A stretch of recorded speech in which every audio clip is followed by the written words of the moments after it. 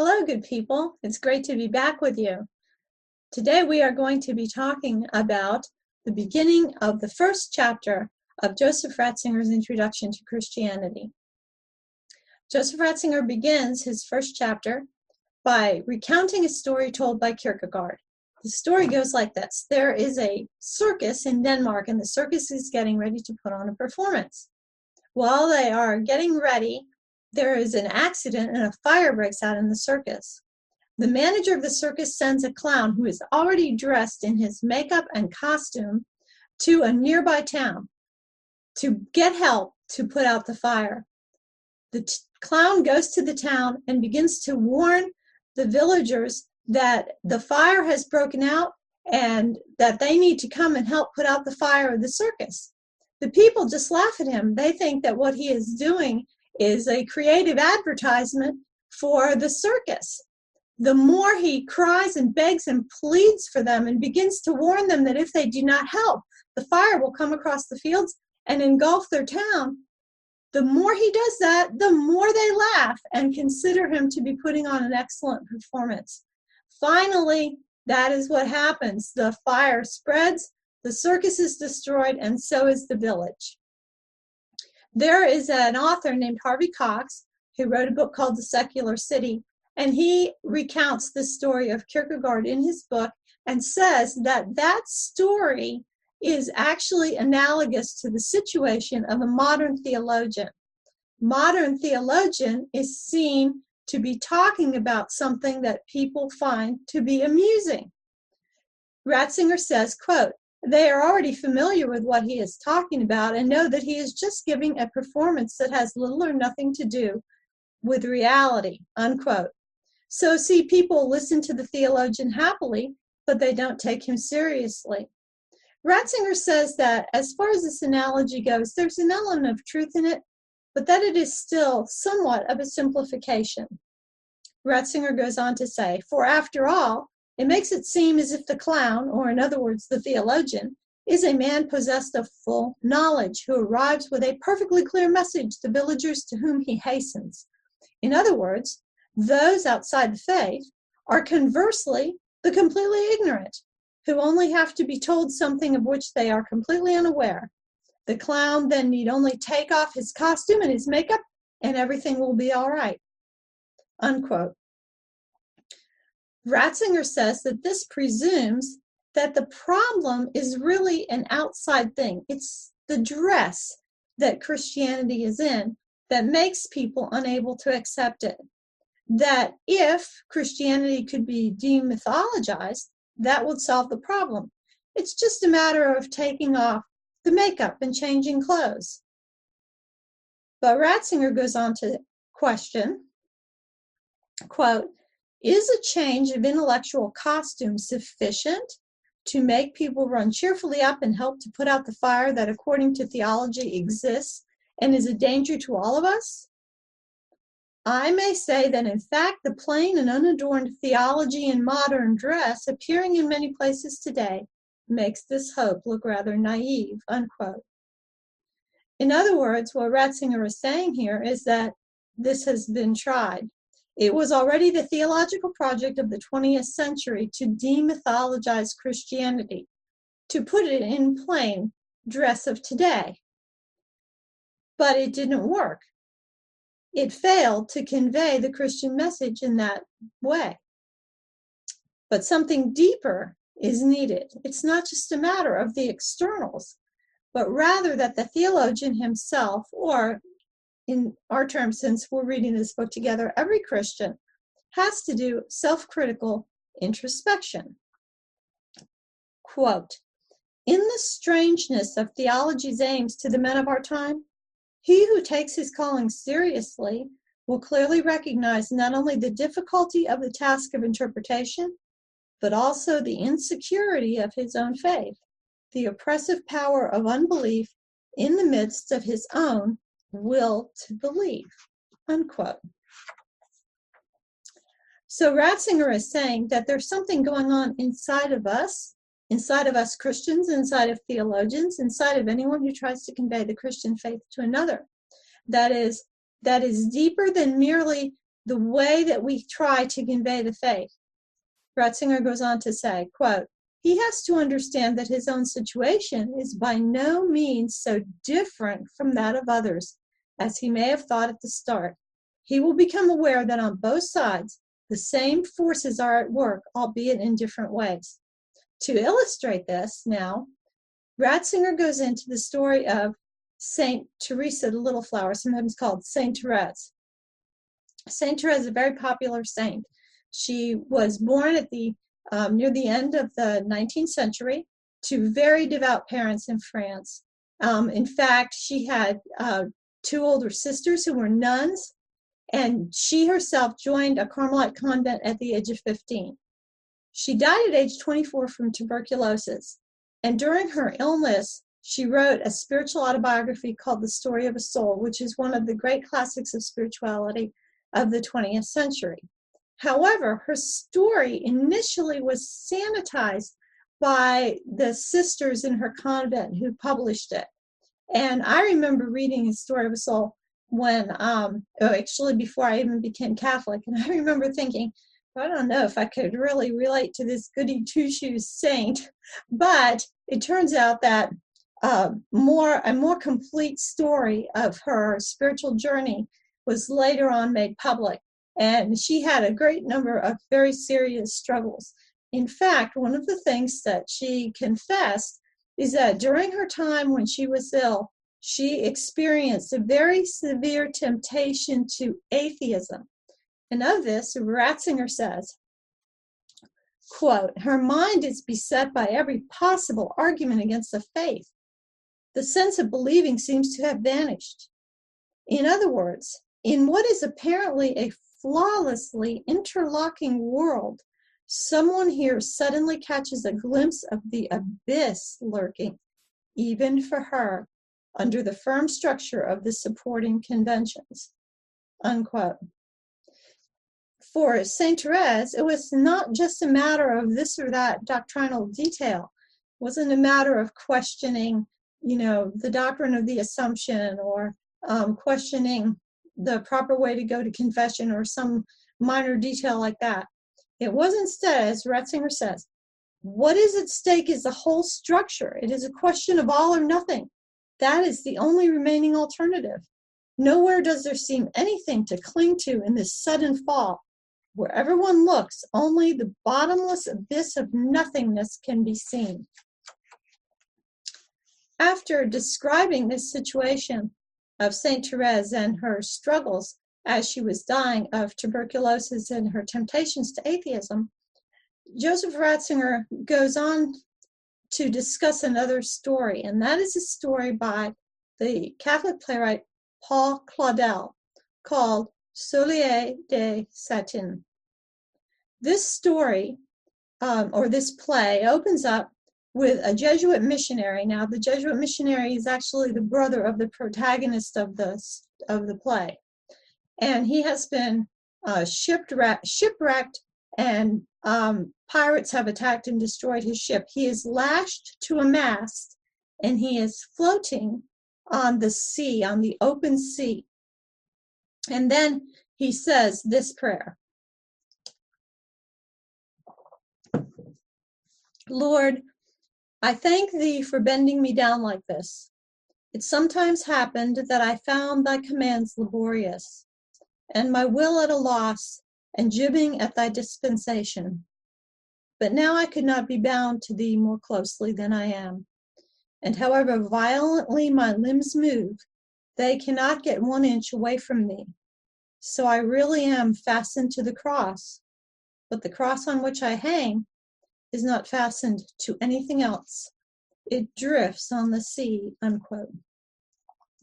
Ratzinger comments on this scene, and he says, quote, fashioned to the cross, with the cross fastened to nothing, drifting over the abyss, the situation of the contemporary believer could hardly be more accurately and impressively described. Only a loose plank bobbing over the void seems to hold him up, and it looks as if he must eventually sink. Only a loose plank connects him to God, though certainly it connects him inescapably. And in the last analysis, he knows that this wood is stronger than the void that seethes beneath him, and that remains nevertheless the really threatening force in his day-to-day life." Unquote.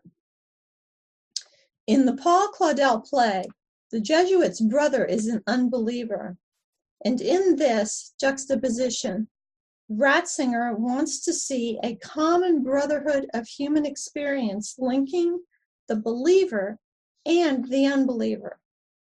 Quote, "If on the one hand the believer can perfect his faith only on the ocean of nihilism, temptation, and doubt, if he has been assigned the ocean of uncertainty as the only possible site for his faith, on the other, the unbeliever is not to be understood undialectically as a mere man without faith.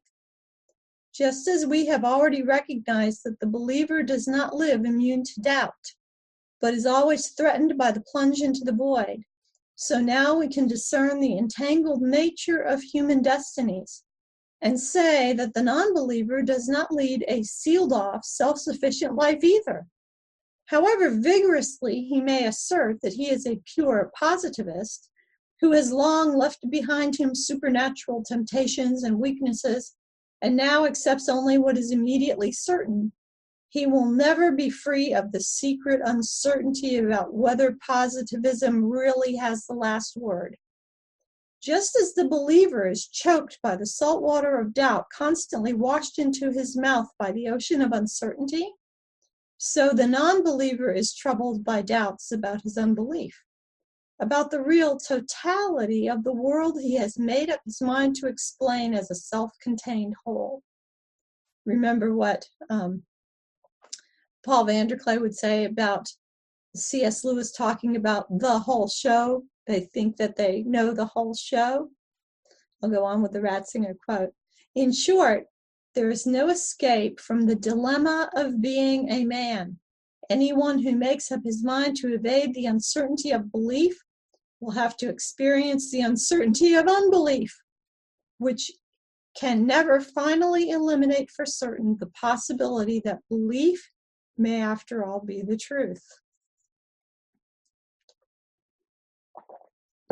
At this point, Ratzinger recounts a story told by Martin Buber. In this story, there is an atheist, Buber calls him a son of the Enlightenment, who is delighted to debate various rabbis that he can find. He likes to debate the learned men in the law and the Torah. So he goes to visit a famous rabbi thinking, well, here's going to be another feather in my cap. When he reaches the rabbi, he catches him in his room, pacing up and down and reading, very intent on the book in his hand, and obviously deep in thought. And as the unbeliever, the atheist, watches him, he sees the rabbi suddenly stop and say to himself, "But perhaps it is true, after all." The atheist scholar finds his knees shaking at these words that seem to him to be so terrible, and in their own questioning, they begin to destroy the edifice of his unbelief. The rabbi then turns to him and says, "My son, the great scholars of the Torah with whom you have argued wasted their words on you. As you departed, you laughed at them. They were unable to lay God and his kingdom on the table before you, and neither can I but think, my son, perhaps it is true." Ratzinger comments in this way, "Here we have, I believe, in however strange a guise, a very precise description of the situation of man confronted with the question of God. No one can lay God and his kingdom on the table before another man. Even the believer cannot do it for himself. But however strongly unbelief may feel justified thereby, it cannot forget the eerie feeling induced by the words, "Yet perhaps it is true," unquote. So Ratzinger's conclusion in this first subheading of chapter 1, which subheading is entitled Doubt and Belief, Man's Situation Before the Question of God, is this, quote, "In other words, both the believer and the unbeliever share, each in his own way, doubt and belief, if they do not hide from themselves and from the truth of their being. It is the basic pattern of man's destiny only to be allowed to find the finality of his existence in this unceasing rivalry between doubt and belief, temptation and certainty," unquote. Now, I think that this first chapter of Joseph Ratzinger's Introduction to Christianity is like every conversation that Paul Vanderklay has been having on his channel. We have Christians who are doubting, and we have unbelievers who are doubting their unbelief. So you might ask, do I have any doubt? And I was thinking at first when I asked myself this question, that really I have not ever doubted the existence of God as far as I can remember in my life. However, when I think about what Jordan B. Peterson says about belief, he says that the way you can tell what someone believes is by how they act. And then I have to admit that I have had many times in my life when I have behaved as if I did not believe. And so, what does that say about how firm my belief is? I think you could consider those times to be times when doubt was evidencing itself in my life. I would like to recommend something that I think connects with this, and that is on the Randos channel, Randos United, and I'll put a link to this in the description. Several of the Randos are getting together reading Sickness Unto Death. And when in part 4 of that reading, Dr. Jim joins the reading group. And there's a section in that video where he talks about whether despair can lead to faith. So if you're interested in this topic of the link between doubt and belief and despair and faith and that kind of thing, you might want to look at that video. I want to talk a little bit about this image of the abyss, Ratzinger, based on Paul Claudel's play, pictures it as kind of a sea, and that's like the sea of chaos, right, that we talk about sometimes when we're thinking about Jordan Peterson's imagery. Okay, so I thought about this in connection with this idea of the abyss. The abyss seems to be like a nothing. That's like that sense of nihilism, right? Nothingness. And why do we have such a pervasive sense of this nothingness or this abyss today? I think it has a lot to do with what we have learned about the physical world. So if you go back a long time ago, well, I'm saying a long time ago, maybe like a couple hundred years ago, the world seemed to be made of quite solid stuff. And of course, atoms were posited as, and we thought of them as like, maybe like little tiny hard stuff, like maybe little marbles or something. And we learned that they were held together by certain forces, electromagnetic forces. And then we learned that the atoms themselves were actually mostly space, and there were some little subatomic particles. And we still thought of these subatomic particles like electrons and protons and neutrons. We still had a kind of a thinking about them as being like little tiny marbles, and you know, with the electrons orbiting around the the nucleus with the protons and neutrons in it, and we think of it, we make little models of it, and it would be like little hard things. We think of it still, even though we knew that there was a lot of space in between the orbit of the electron and the nucleus, we still thought of these things as having certain solidity to them. But in the course of learning this, the world was really becoming a little closer to being made of space and made of, like, it's made of nothing. And we knew that the forces that held these things together were just tremendous. Because we could break them, or we could fuse them.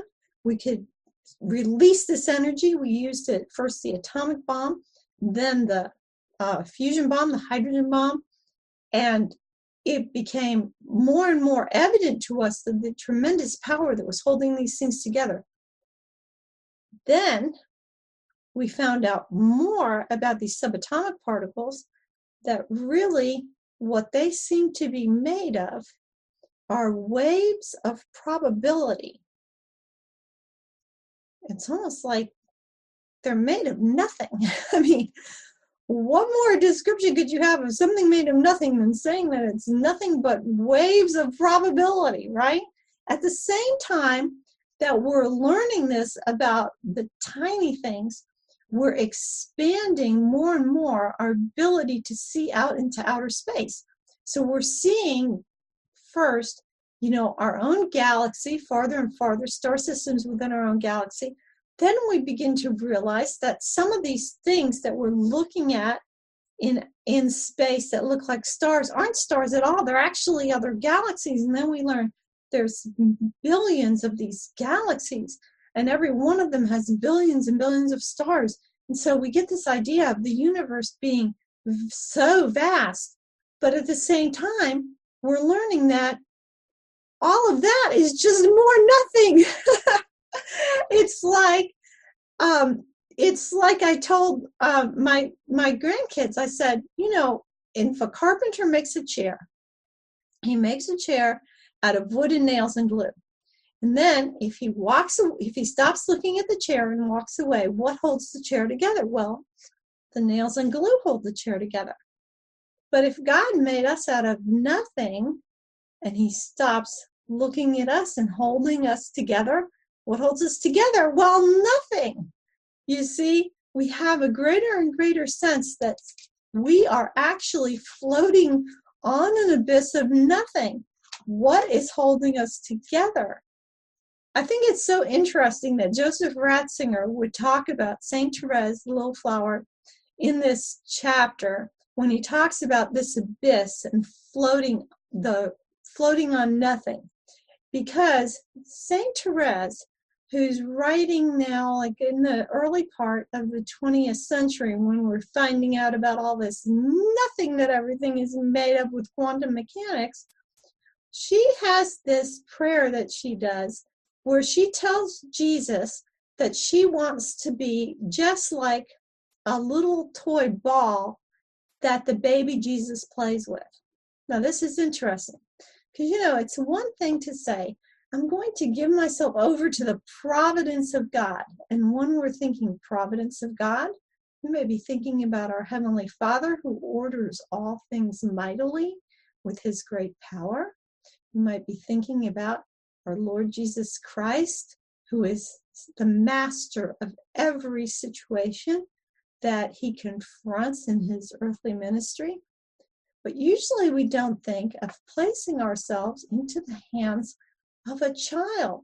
And in fact, Saint Therese says that she realizes that when a child plays with a ball, the child may neglect the ball, throw it off somewhere and forget about it for a long period of time, may even damage it because there's a certain randomness of a child playing with a ball. And she imagines herself as being that ball that is being played with by the child Jesus. In other words, she's embracing, it seems, this concept of randomness that we're finding is in the universe. And she's willing to trust in the randomness of God's play, the play of the baby Jesus. Well, Einstein was not very happy about the idea that God played dice with the universe. Because when quantum mechanics was first being elaborated, he said to Niels Bohr that he thought that God did not play dice with the universe. And sometimes people will quote him to say, look, Einstein said God does not play dice with the universe. God has everything in order. Well, actually, Einstein was wrong in that argument because he was arguing against quantum mechanics. And it turns out that quantum mechanics does seem to very well describe our universe. So that might be a question you think about. Do you trust this randomness that God has put into the universe? Or do you feel like you can't trust it? You're floating upon nothing.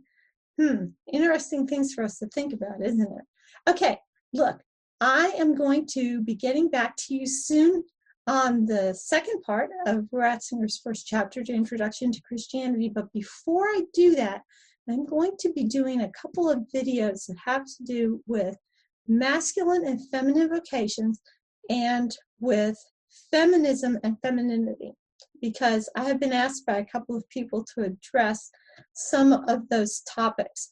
But I will try to get back as soon as I can to the next part of this chapter 1 of Ratzinger's Introduction to Christianity. Until we are together again, treat yourself as though you are someone you are responsible for helping, because you are responsible and so am I. And together we are making the world.